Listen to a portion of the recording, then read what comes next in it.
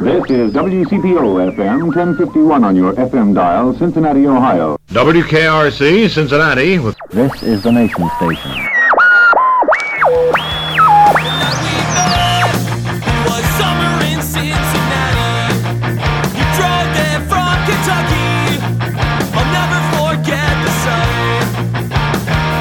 Hi again, everyone, and welcome to the Cincy Shirts Podcast. It's episode 181. Today on our show, Jack Dominick from the Voice of America Museum. A device called the Rieto. He marketed this and built it in 1939. And just to make it simple for you, if you owned this device and you connected it to your radio when you went to bed at night, when you woke up the next morning, you had a printed newspaper on your desk. It's officially called the National Voice of America Museum of Broadcasting, and it celebrates not only that institution, but specifically the Tri-State's involvement in that endeavor. Jack talks about how Cincinnati's own Powell Crosley helped get it all going, why it was so important, and the fact that many people who live near what is now VOA Park have no idea what the Voice of America even is, plus a whole lot more. Now, if you've been liking the podcast, you can help support it via PayPal or Venmo. Simply use podcast@cincyshirts.com and chip in whatever you feel is fair. Also, be sure to listen for that special promo code for 20% off near the end of the episode. Now let's talk to Jack Dominick of the Voice of America Museum. Cincinnati, Ohio.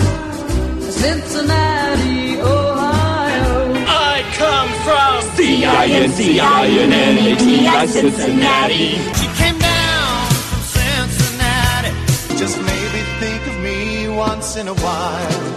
I'm at cincyshirts.com in Cincinnati. I'd like to ask folks what their Cincinnati bona fides are. So are you from Cincinnati originally? No, I've lived here since about 1970, though.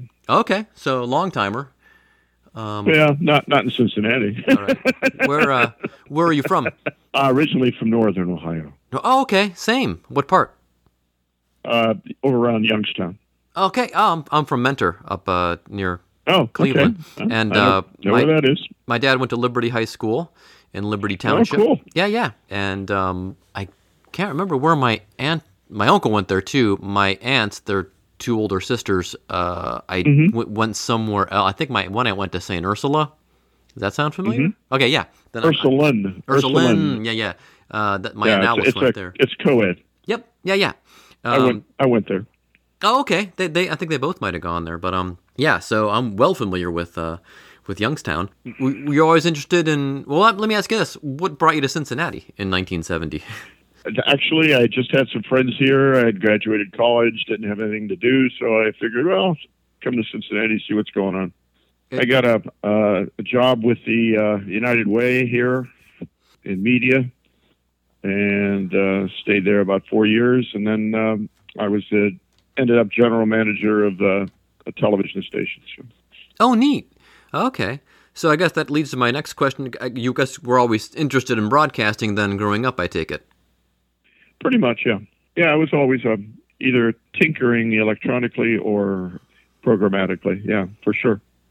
So was it, I guess, growing up, you're just a little older than me, radio and TV still kind of in the early stages of development, well, particularly TV. What were your first memories of radio? Well, I can remember when we got our first TV. So radio was, that's all we had. Yeah, so we listened to the Lone Ranger and all of those shows. I can remember we got our first TV probably, I want to say maybe 54. Okay. We didn't have a lot of money, so yeah. That's back when when TV started. In fact, it's kind of interesting. It repeated itself in the color age, and then repeated itself again in the digital age, and that was TV started off in bars. Oh. A bar would have a black and white TV because no one else did. And then, of course, when color came, everybody wanted to see color, and so the bars would put in color. And then, of course, when we had the digital explosion, when widescreen, the big screens were expensive, cost a lot of money. where did you see them first? Sports bars. I never noticed that. That's in right. bars. That's right. Yeah. TV and bars go together. And I also remember the other place you would see them, of course, is stores. And I remember this may be a legend. This may be there's some truth to it, but it sounds logical. Back in the 60s when we went to color in 1966, NBC purposely scheduled Bonanza, because they were still owned by RCA, purposely scheduled Bonanza at a time when stores would still be open and could display the RCA TVs, and you could see the beautiful Ponderosa in full color. And I don't know if that's true or not. Do you know if that's not apocryphal in any way, shape, or form. It's absolutely true. In fact, it's beyond that. They commissioned that show and the content, and it was specifically to be filmed in a very beautiful, colorful environment. That was Bonanza was commissioned to get people to buy color TV sets. Now that's absolutely true. All right. Well, my broadcasting major came in handy then. So I think I learned that from my first year of broadcasting course at Bowling Green State University. Where did you go to school? Bowling Green State University. Ah, okay. Yeah. I taught at CCM and at Northern. Okay. My daughter is a proud graduate of Northern. But anyway, no, the color. There's also another tie-in that you may not be aware of. Does the name Fred Ziv ring a bell? It does not. Z-I-V? Mm-mm. Well, Fred Ziv was a Cincinnatian, lived here all his life, and he is essentially the father of syndication. Oh. And what he did was, this was back now in the late 40s and early 50s. He did a couple things that were very innovative. Number one, he was the first one to realize that the second and third and fourth and fifth and 10th and 100th play of a series is where you're going to make the money, not on the first one. Don't even try to. And the second thing he did, and he got laughed at by all of his contemporaries, is he, at the very beginning, and now we're talking 1954, 55, 56, recorded all of his programs in color, even though it cost a fortune because they were filmed in color, okay? And it cost a fortune. And his friends laughed at him. Fred, why are you spending all of this extra money?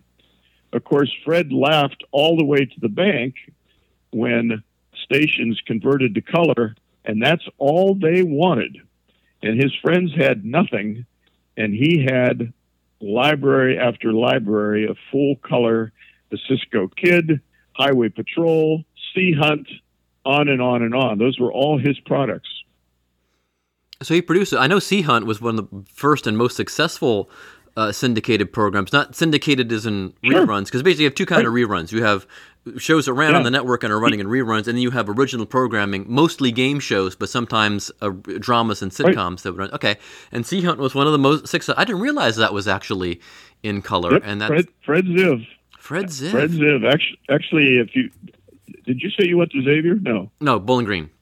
Okay, I was going to say if you went to Xavier, you would know because he was a big philanthropist of Xavier. Nope. But Fred actually pioneered the concept of syndication, and he pioneered the fact that he saw back in the 50s that we're going to have color, and people are going to want color. They're not going to want to watch black and white. And he was absolutely right. He died a very, very, very rich man. Isn't that weird, though, that people don't recognize that people are going to want a better technology, that we'll just stop it. We finally got moving pictures on, because they didn't stop with color movies. Why would people have assumed they're going to stop at black and white TV? That's kind of silly. Well, there's always been a mystery around broadcasting, Yeah. Some people maintain that it would be impossible to send pictures through the ether. Yeah, exactly. I remember seeing there's this clip of another interesting story of Philo Farnsworth, and I guess he's on What's My Line, and he's really the guy that invented TV. Nobody knows who he is, and he exactly. He did not die a rich man, as I recall. No, he died a very poor man. Yeah. As a matter of fact. Him and Edwin Armstrong, kind of an even more tragic story, but we can get to that as we go through the radio broadcasting thing. Yeah. Let's go back to that, and hopefully we can get back to television as we go through the years. Now, I'm familiar a bit with the Voice of America, but for folks out there who don't know, how does the Voice of America get started? The Voice of America began in about 1940s, early 1940s, when the Third Reich was observed to be extremely adroit at using media to disseminate propaganda. So Roosevelt is looking over to Hitler, and he's seeing, Hitler did so many innovative things as it relates to radio. For instance, Hitler had his engineers create a radio that was affordable, and he subsidized the purchase of that radio for the German people. But interestingly enough, Hitler had 68 radio stations broadcasting in Germany, essentially all Hitler all the time. This radio that his engineers created and sold, which we have one right here in the museum, was called the Bolzenfanger. Bolzenfanger. Essentially, it means people's receiver. That radio made it almost impossible to listen to any station that wasn't Hitler's. So Roosevelt is looking at the success that Hitler is having. And of course, your listeners will very likely have seen either a long time ago or currently on the History Channel or some other cable channel the various films about how the Nazi propaganda arm worked. They established large rallies where he would speak to these adoring fans. He had a whole group of people that did nothing but create movies about how the Aryan population was superior, etc. So Roosevelt looks at this and he said, we don't do a very good job of sharing our ideas with the rest of the world. We should do that via radio. So he assembled a lot of the bigwigs in radio at the time, from RCA and Westinghouse and Marconi and et cetera, and also a small little company here in Cincinnati called Crosley Broadcaster, or Crosley Corporation. And he assembled these folks and he said, who can build me a transmitter or transmitters that we can send programming from the United States to, especially to Europe? And most of the people in the room kind of looked at their feet, except for the engineer from Crosley. Now, some people in Cincinnati will realize that as early as 1939, Crosley had already built a 500,000 watt commercial station whose tower is about a half a mile from where I'm sitting. Crosley's WLW was the highest power AM commercial station ever licensed in the United States.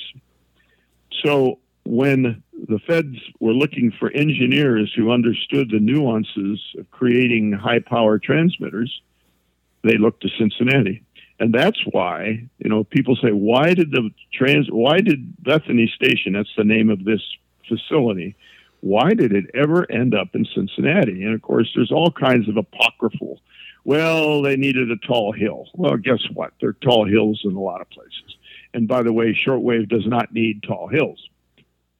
The only reason it's here in Cincinnati, and I tell people, it comes down to 2.5 words: Powell Crosley Jr.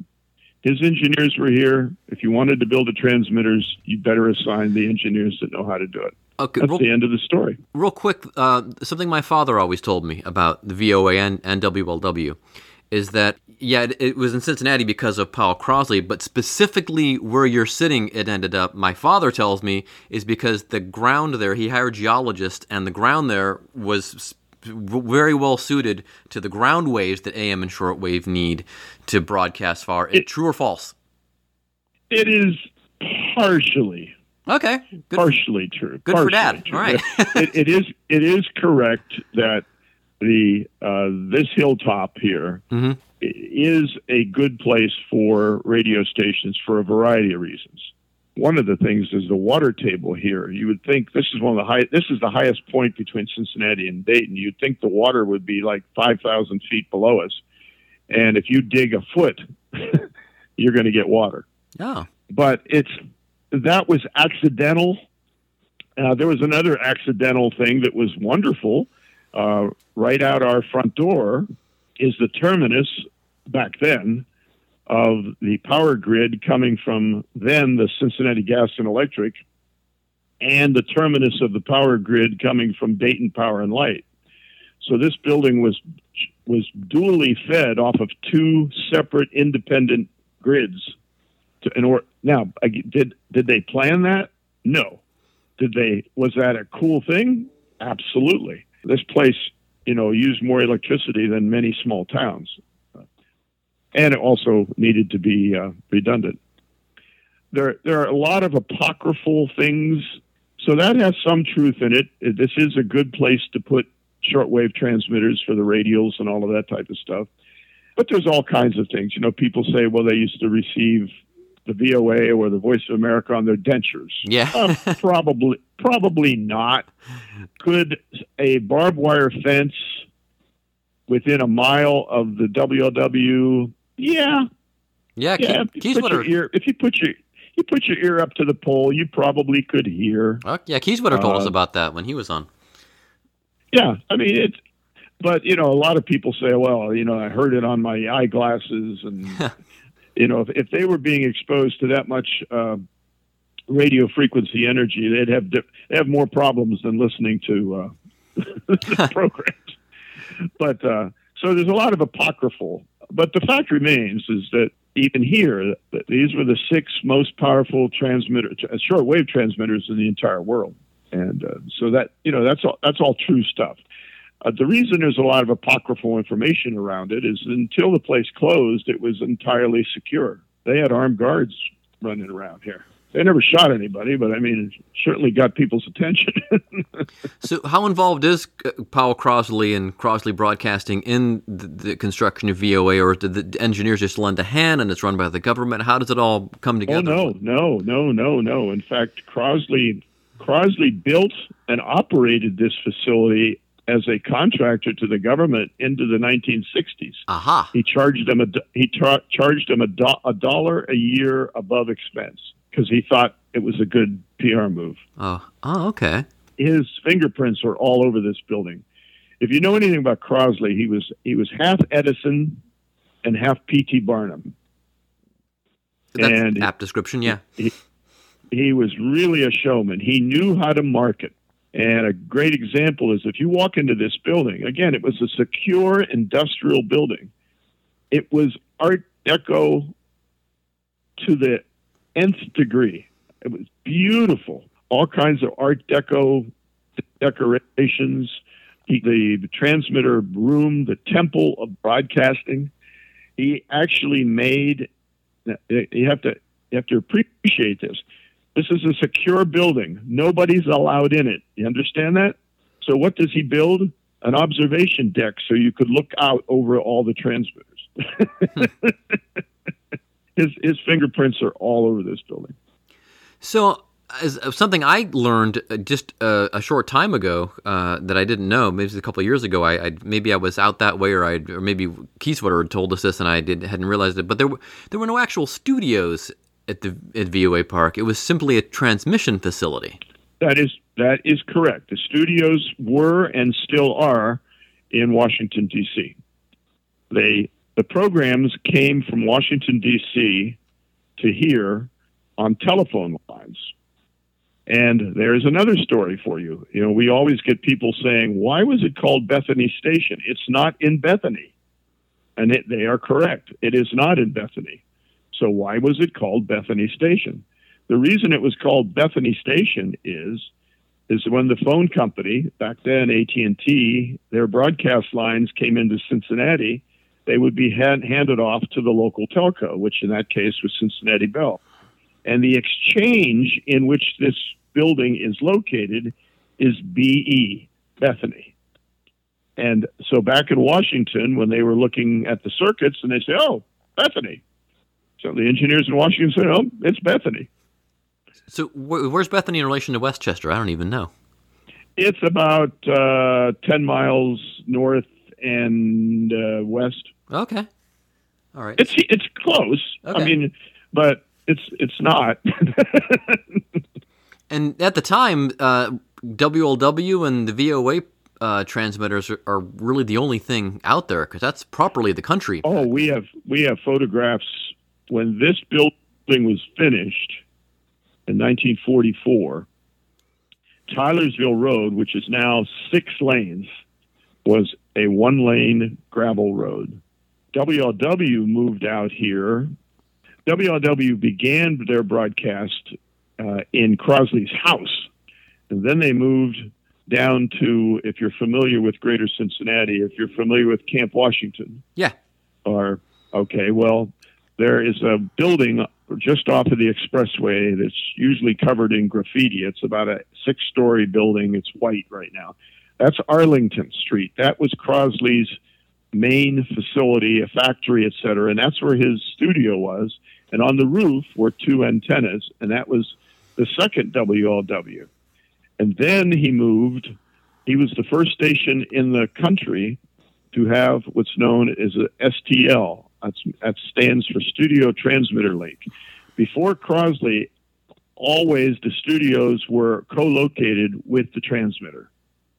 Crosley wanted to get a better signal, so he built the next transmitter in Harrison, Ohio. And he was the first one to use telephone lines to bring the signal from Arlington Street to Harrison, Ohio. About 1927, he wanted to up the power, and here on Tylersville Road, WSAI already had a facility. In fact, if you drive by right now, the house next to the transmitter building is the WSAI house. Oh. He bought them and then moved WLW here, and then over the years went to 50,000 watts and then ultimately to 500,000 watts. And he built the current tower, which is still here, in the late 30s, and it is still used today. And it's the backup tower, isn't it, though? No, that's the primary tower. There's a backup tower. Interestingly enough, I believe they're on the backup tower right now because they're doing construction down there. But no, that's the main tower. So WLW winds up in Westchester before the VOA contract starts. Correct. Okay. It was already here in the 30s. In fact, he signed on the 500,000 watt in 1939. Oh, that's right. Yeah. And then VOA was the contract was let 42, and the building was completed in 44. Okay. And then he keeps it through the 60s, you said, and then I know we lose him in the early 60s. I know that from my Reds history. And so what happens to the VOA contract then in the facility there up in Westchester? The federal government wanted to operate it by itself. They just all those employees that were Crosley employees were just made federal employees. Okay. And then it became a federally operated. So those were all government employees after that. Not much else changed. It's just that Crosley was the Crosley Corporation, and it was no big deal. I mean, like I say, they weren't making any money on it. It was just it was a time when the feds were apparently doing that with a lot of subcontracts that were let. And of course, during the war, anything to expedite construction and operation, they would do. Okay. So for a while, that property was actually a federal facility, wholly operated. It was a federal facility beginning in. It was always a federal facility because the Voice of America was a federal facility. Oh well, yeah. It was, but even to this day, the National Park Service has editorial rights on anything we want to do in the building. Oh, I didn't know that. They want to preserve, and we're fine with that. We have no intention of painting the building green or anything like that. So. Okay, interesting. So how long did it keep operating through the 60s? Because I know at some point it was, because they took the towers down. ceased operation in the mid 90s. Towers came down in the late 90s, and the reason is that the use of shortwave worldwide. Again, the reason you use shortwave is to get a radio signal over long distances, using a bounce off of the ionosphere. That's how shortwave is different from commercial broadcasting and AM and FM. Those are essentially line of sight. Well, shortwave is also line of sight, except the transmission is not going east or west, it's going up. And it bounces off the ionosphere and then back to Earth. And that's how you can get these great distances. But of course, in the late 80s, communication satellites, geosynchronous satellites, were adopted. And of course, now, you can get anywhere on the Earth with a couple satellites. So all of the transmissions from this facility went to two major different audiences. It went to people themselves who had receivers, but it also went to a series of about 20 relay stations around the world that would pick up the signal and then retransmit it. Well, of course, that could all be taken care of by satellite a lot easier. A satellite dish to do that will probably take about 5,000 watts of power, as opposed to this facility that would be taking hundreds and hundreds and hundreds of thousands of kilowatts to do the same thing.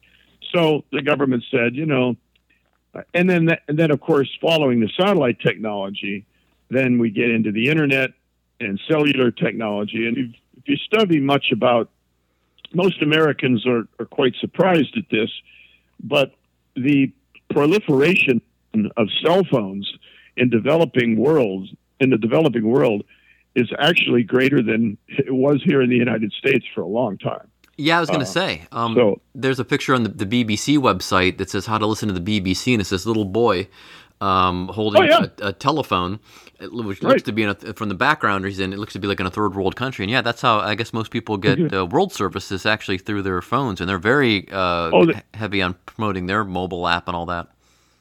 Well, the reason for that, and I feel like I'm teaching my class, the reason for that is in the United States, we build out an infrastructure, a hardwired infrastructure. Works very well. It worked very well. The telephone system works very, very well. But in these developing countries, they never built one out. There wasn't one to replace. So they just skipped over that. They just skipped over that technology. Oh, that makes sense. Yeah, I never thought of that. Oh, yeah. Yeah, they just skipped over it. So what kind of, for people that don't know, Voice of America, obviously it's run by the government, but I remember listening to it when I was a kid, because I could pick it up, it was something to pick up on shortwave and it was a reliable signal and I knew where to find it. But what kind of things did Voice of America broadcast? It was, a lot of people would think it was just news and public affairs, but they would be wrong. One of the most popular programs in the entire schedule was Louis Conover's jazz program. It was one of the only places on radio anywhere in the world that you could listen to jazz. There was some of the early Broadway plays were recorded and transmitted. What the Voice of America tried to do is to communicate with the rest of the world what it was like here in the United States. There was certainly a large amount, especially during the Second World War, of news, but there was a big fight between the Voice of America and the administration early on, because Roosevelt, looking at Hitler, really wanted to say, if Hitler can do propaganda, we can do propaganda. The people he hired to run Voice of America disagreed with that. They said, if we're going to run a national radio station, it has to be truthful.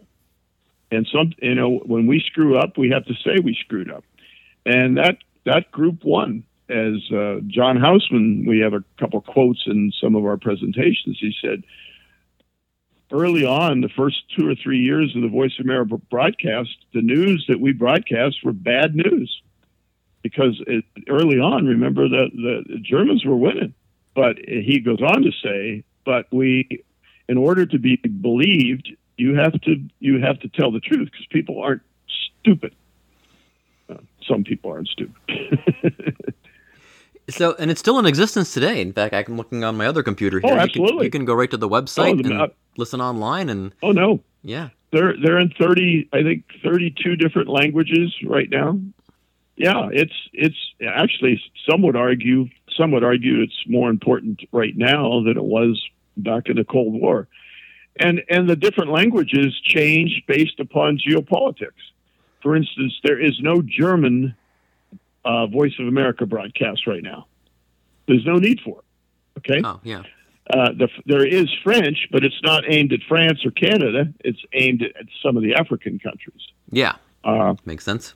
And there is, by the way, we were talking about shortwave. There are two places on the earth where they still rely heavily on, Voice of America still relies heavily on shortwave. And I bet you could guess where they are. There's North Korea and Afghanistan. Oh yeah, North Korea especially, because that's the only way you're going to get any information into their country. And do I have some recollection that they tried to get into TV broadcasting, or am I mistaken? They're already in TV. Okay. They have TV all over the world. Okay. And how is that facilitated? Is that just like a Same thing. Okay. Same thing. Okay. And getting back to the VOA park, then once the transmitters come down, it's under the auspices of the national park, you say, or does Westchester get the land, or how did all that come together to make the park we know today?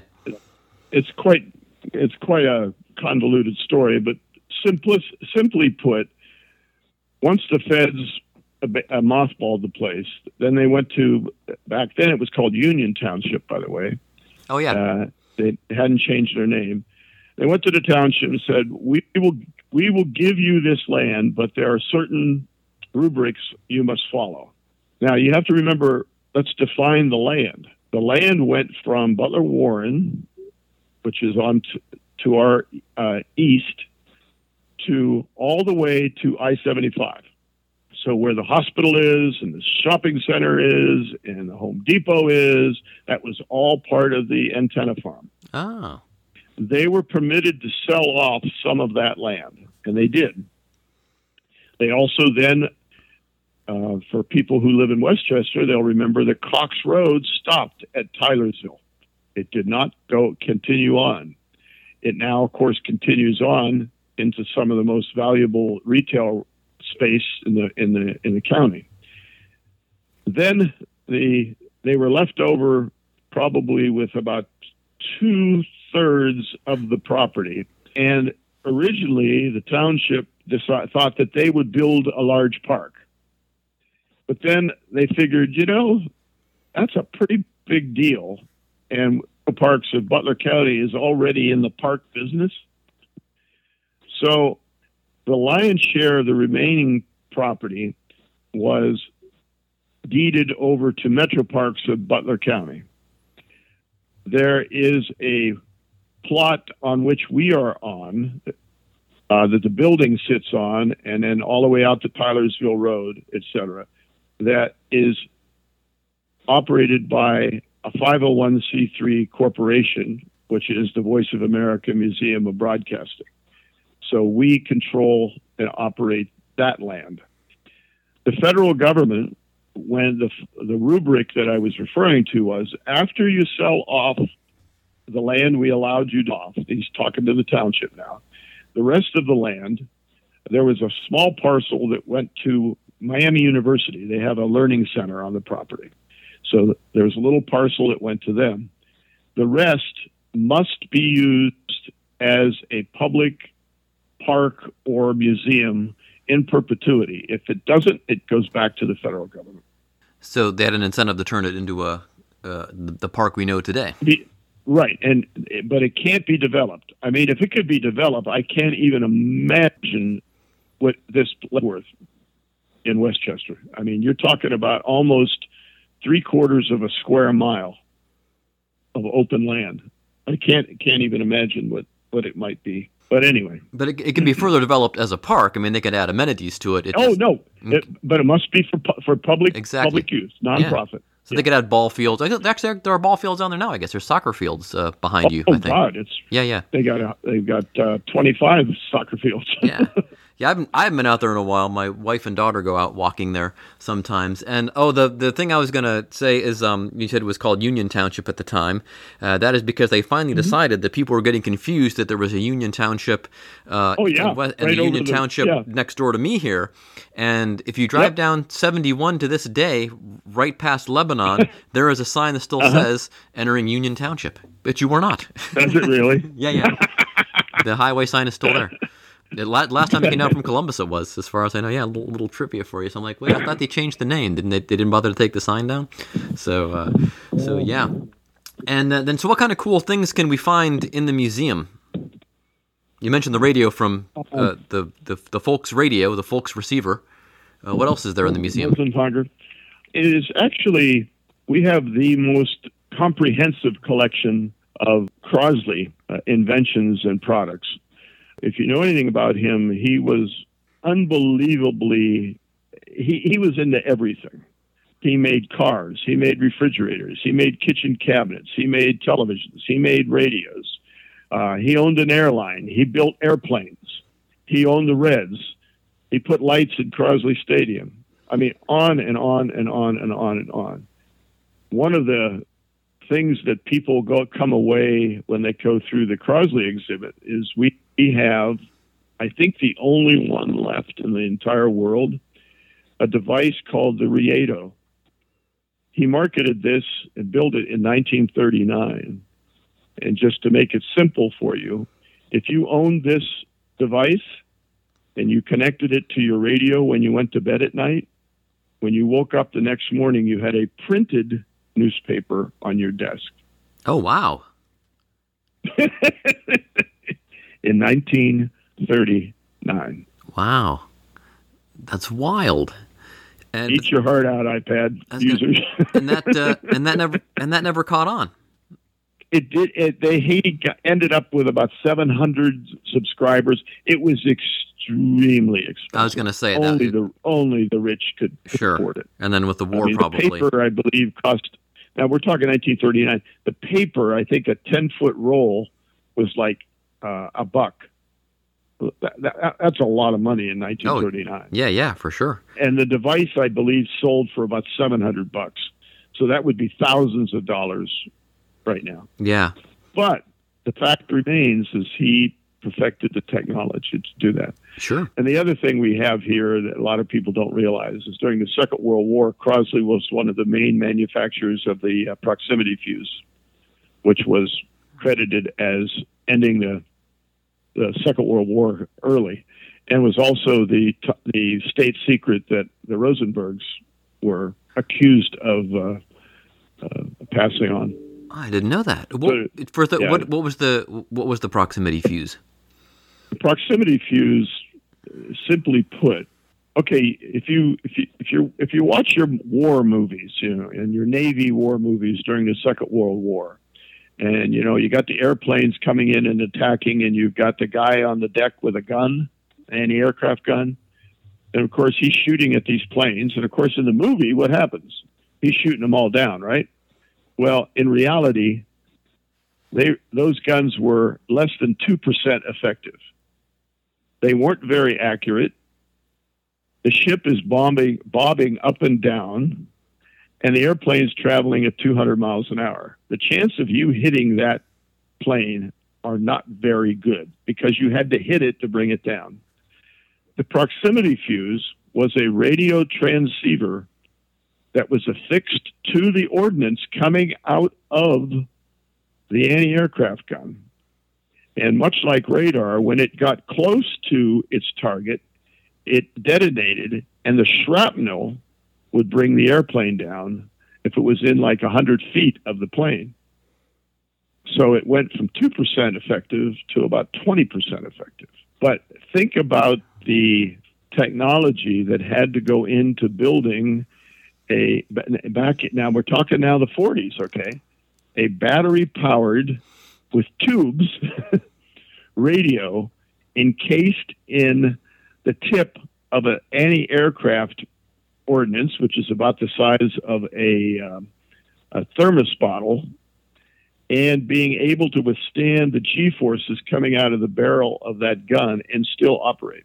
Pretty amazing. Yeah, and tube technology, as you were saying that, I was thinking I'm probably among the last generation that remembers what it was like to have your dad open up the back of the TV, try to find which tube was malfunctioning, take it down. Go to the drugstore. Go down to the drugstore, the hardware store, and in our case, and put it in the tube tester, which was this big kiosk-looking thing with different things. And you'd put it in there, and you would tell you which one. I remember that. And before solid state. Right. Yeah. So that was probably up through the early '70s. That was a thing. So we had the Crosley exhibit. We have a extremely rich collection of radio technology going all the way back to Faraday and Tesla. Oh, nice. Two other fascinating guys, by the way. Pardon me? Two other fascinating guys, by the way, Nikola Tesla and Faraday. He was spooky. Yeah, he was nuts. He was spooky. He told people that a lot of his ideas came from aliens.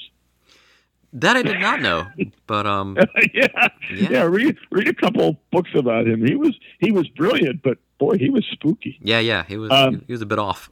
We do not have one of the Crosley transmitters, but we do have one of the early 1960 transmitters. Now, when I say transmitters, a lot of people, it's hard to get your arms around it. One transmitter is about the size of 4 city buses. Okay, that's what we're talking about here. We have one that we have literally made so you can walk through its guts. Oh my gosh! And see how things worked and all that. That's pretty much a geek thing. Then we have a whole section on how shortwave works and how the ionosphere works, etc.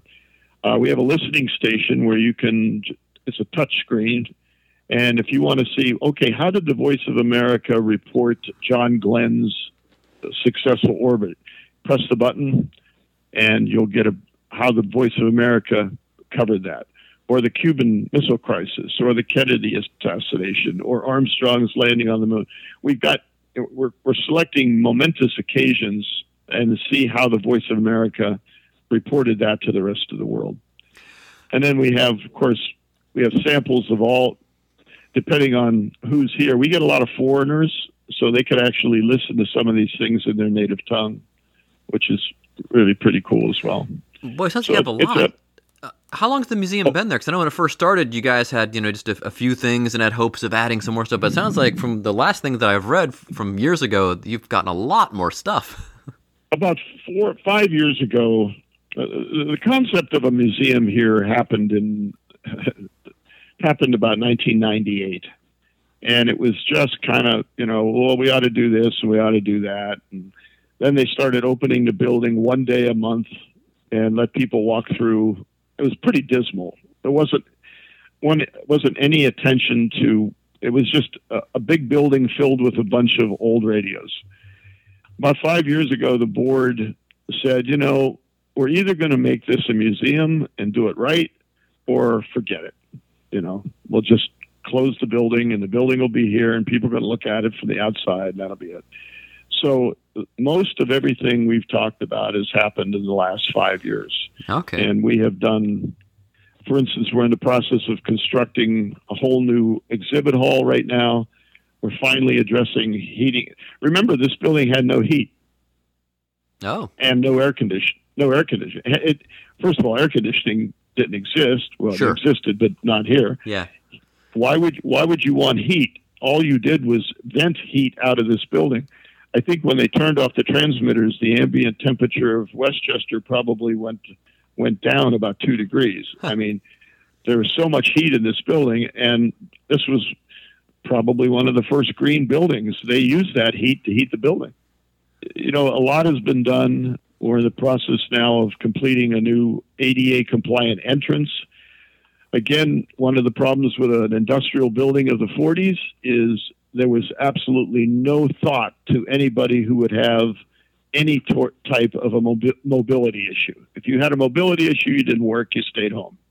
Oddly, the president that started it might have had something to... had a Right. say in. So here we have steps and we have curbs and Yeah. all that has to be addressed so that people can actually, somebody with a walker can actually navigate. So we're addressing all of those issues right now.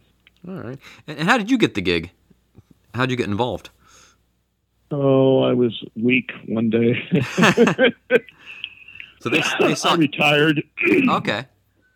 I retired, and one of the board members asked me if I would give them a few years and see if we can whip this place into shape. So, Well, there you have it. that was like 4.5 years ago. I told them I'd give them 2. So, And any plans to leave, or are you loving it? I guess it sounds very exciting with, like you said, with all the stuff that's going on.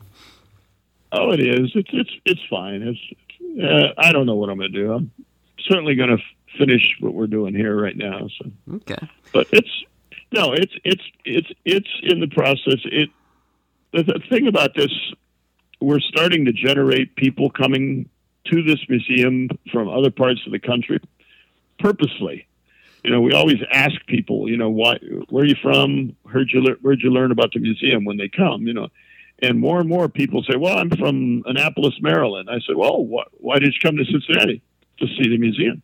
I mean, that's pretty cool. That is, yeah. Obviously we're not, the Smithsonian or anything like that, and the other thing that is really gratifying, we get a substantial number of when people from other countries are visiting Cincinnati and they find out this place is here, they come and visit, and more often than not, they are in the lobby crying, remembering, this is where I first heard about such and such.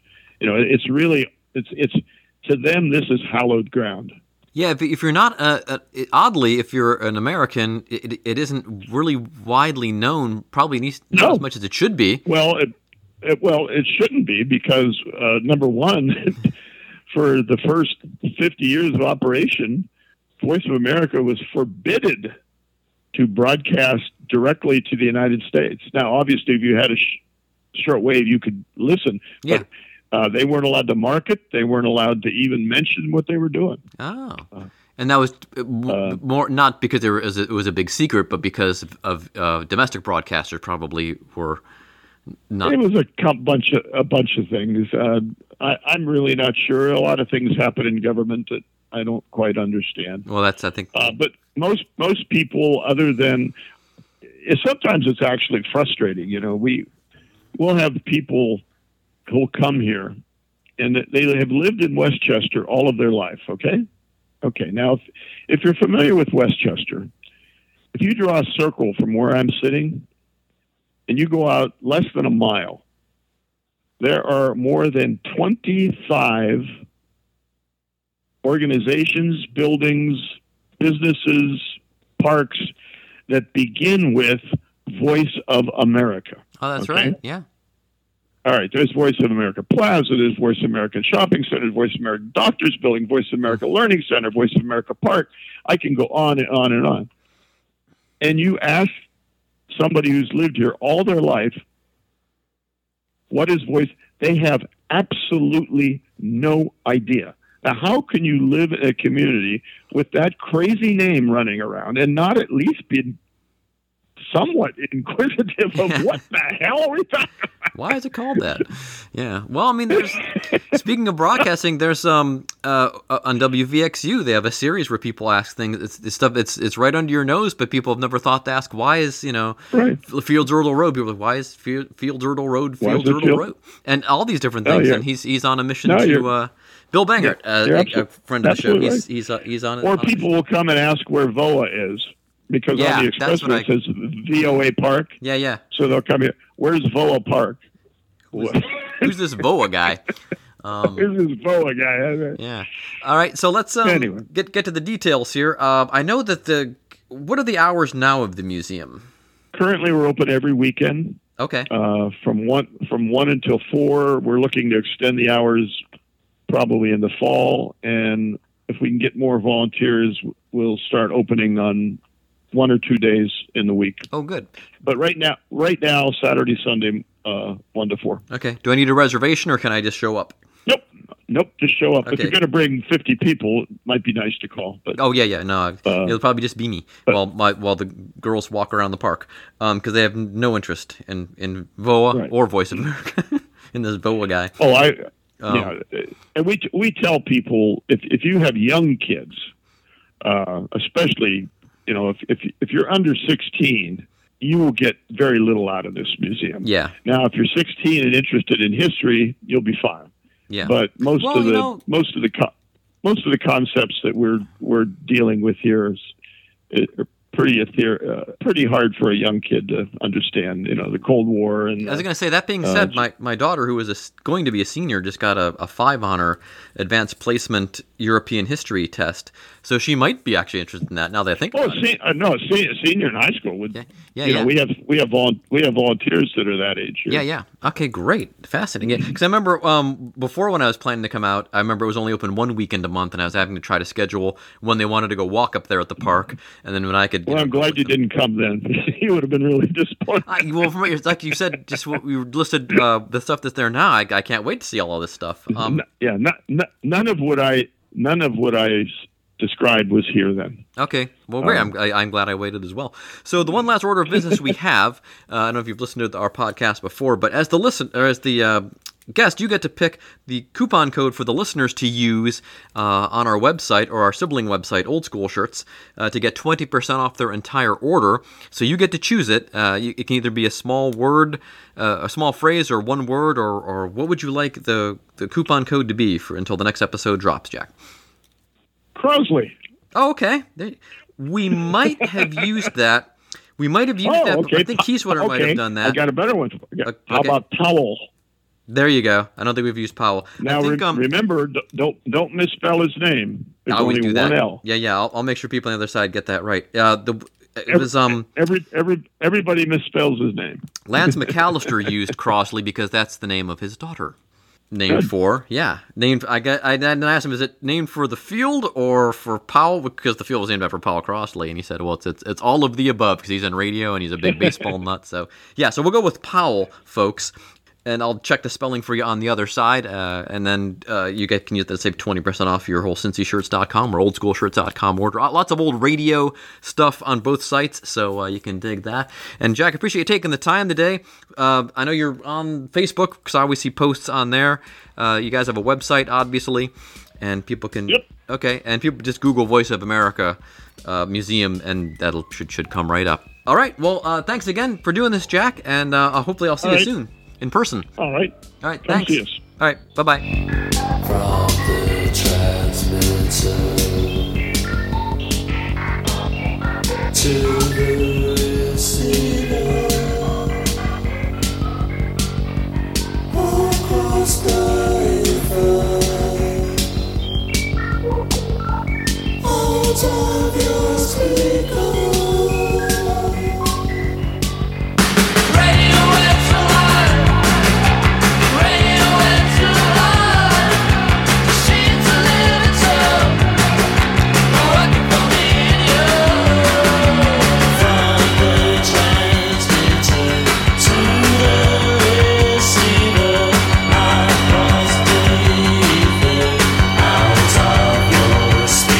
Jack Dominic. I'm going to see how many episodes in a row I can use OMD for the playout song. That is Radio Waves from the much maligned but now critically acclaimed Dazzle Ships album. If you're interested in electronic music, you need to check that out. Also check out Voice of America Museum in person or online at voamuseum.org is their web address. There you go. And I reckon anyone interested in broadcasting and or World War II, or even Powell Crossley for that matter, would be fascinated by the museum. I need to get up there because, as Jack was saying, when I'd read about it years ago, they had like one or two things, and it sounded okay, and now it sounds like really cool. You can walk through that big old transmitter and see all those old radios they have, including the Hitler radio. Man, that sounds really cool. Now, if there's someone you'd like to hear on the show, simply email us, podcast@cincyshirts.com, put podcast guest in the subject line, then maybe give us a few sentences about why you think that person would be a good guest, or maybe why you would be a good guest if you have an interesting story to tell that's related to the tri-state.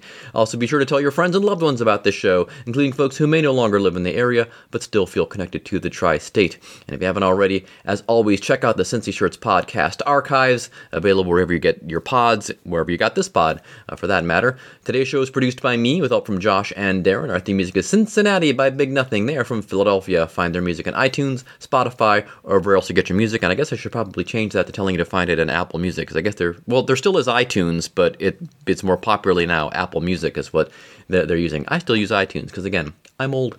Find vintage tees from great places like Boston, Phoenix, Pittsburgh, Cleveland, Louisville, Seattle, Philadelphia, and a whole bunch more at oldschoolshirts.com. Lots of defunct sports teams, old shopping malls, restaurants, that sort of affair, like Cincy Shirts, but for those towns. And you can use the promo code for this week's episode on oldschoolshirts.com and, of course, cincyshirts.com. It is Powell, as in Powell Crosley. You have to spell that correctly. I'll give you a hint. It has only one L in it.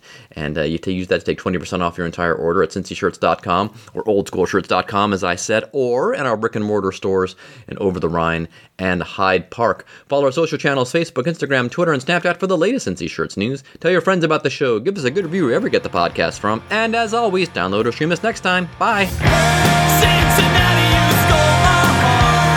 I don't think I slept that night.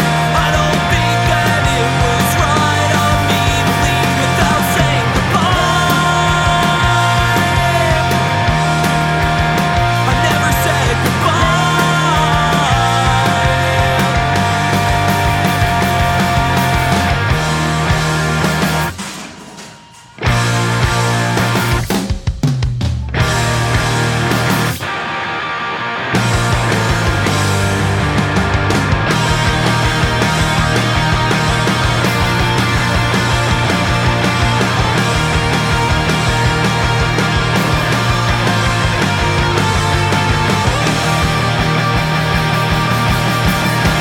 Cincinnati, you stole my heart.